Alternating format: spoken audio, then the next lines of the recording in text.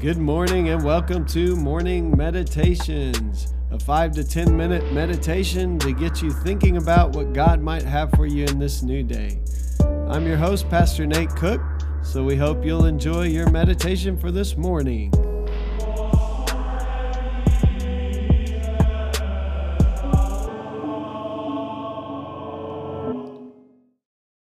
Hey, this is Pastor Nate, and this is your morning meditation for Friday, February 14th, Valentine's Day edition, 2020.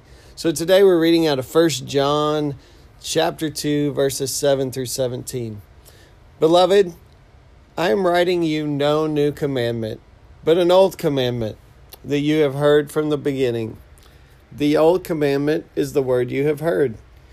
Yet I am writing a new commandment that is true in him and in you, because the darkness is passing away and true light is already shining. Whoever says, I am light, while hating a brother or sister, is still in the darkness. Whoever loves a brother or sister lives in the light, and such a person there is no cause for stumbling. But whoever hates another believer is in the darkness, walks in darkness, and does not know the way to go, because the darkness has brought on blindness.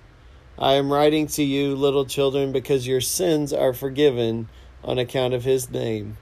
I am writing to you, fathers, because you know him who is from the beginning. I am writing to you, young people, because you have conquered the evil one. I write to you, children, because you know the Father. I write to you, fathers, because you know him who is from the beginning. I write to you, young people, because you are strong, and the word of God abides in you, and you have overcome the evil one.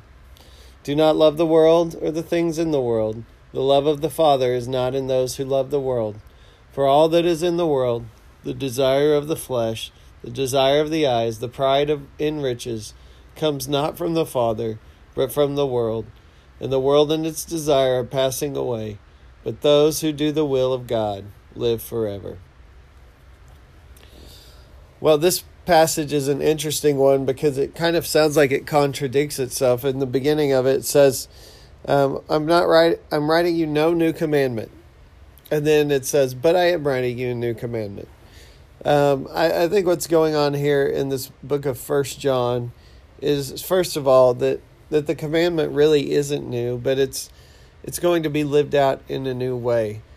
See, the commandments had become this list of rules, a kind of a to-do list, and there were over 600 commandments in the law that the Jews were trying to obey. And I preached on this not too long ago, but the idea that love is kind of at the center of all these commandments. This was kind of the new commandment, that in Christ we have been loved by God fully. We have received God's love. We have seen what God's love really looks like in a human being.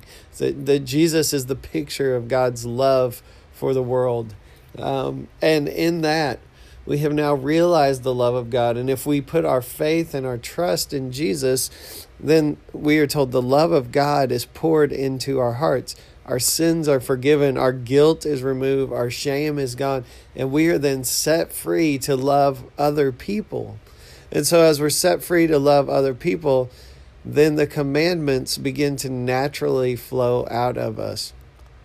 And this is what 1 John is really all about. It's this idea that if we have believed in God, and if we've received the grace and mercy of God, and the love of God, then we will begin to love our brothers and our sisters, because it's impossible for us to receive that much grace and that much mercy and that much forgiveness and then turn around to other people and not give them the same grace and mercy and forgiveness. Jesus tells a parable of an unmerciful servant, and it's a really short parable, and basically it goes like this. This man owed his master over $1 million, let's say about $10 million. And the master comes to the man and says, pay up. I need my debt paid. And the guy he doesn't have $10 million. In fact, he could work his whole life and he's not going to have $10 million. And so he begs for more time, even though it won't matter. But the master has mercy on him and forgives this like $10 million debt. Well, then in Jesus' parable, that same man goes, and let's say it's about $100 that his brother owes him. And he goes and he wants to collect that $100 from his brother after he's just been forgiven $10 million. And he does so much so that he begins to strangle the guy for the $100 and has him thrown into prison because he can't pay up. Well, you can imagine when the master who forgave the $10 million finds out this guy's out strangling people for $100, that he's really mad, and he ends up having the guy who owed him the $10 million thrown in jail. The moral of the story is God has forgiven us this great debt, all the sin, all the shame, all the guilt in our lives. If we trust and believe in Christ, we can receive mercy and forgiveness. And so then the call in 1 John, and 1 John, the whole book is on this theme pretty much, is that if we have really received that kind of forgiveness, we will then begin to give it to other people. And if we don't, then it may be a sign, and it really is a sign, that the love of God really has not penetrated our hearts. Because once the love of God penetrates our hearts, then we're willing to give that same love to other people. So today, as you go out there, think about how are we loving on this Valentine's Day? Not just your significant other, but how are we loving those around us? If we find that the love of God is not flowing out of our lives, then maybe we have some work to do internally. We need to allow God's love to penetrate our life even deeper.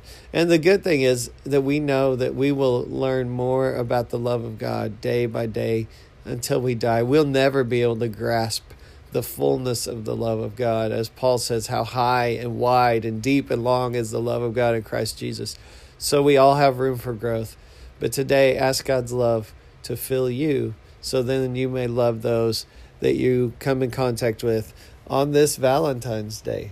Hey, that's just a thought for this morning, and I hope you have a great day. Well, thanks again for joining us for this morning meditation. Hey, do us a favor, rate us on iTunes, or even leave some feedback about our podcast so that other listeners can know how much you enjoy your morning meditations. Hey, have a great day.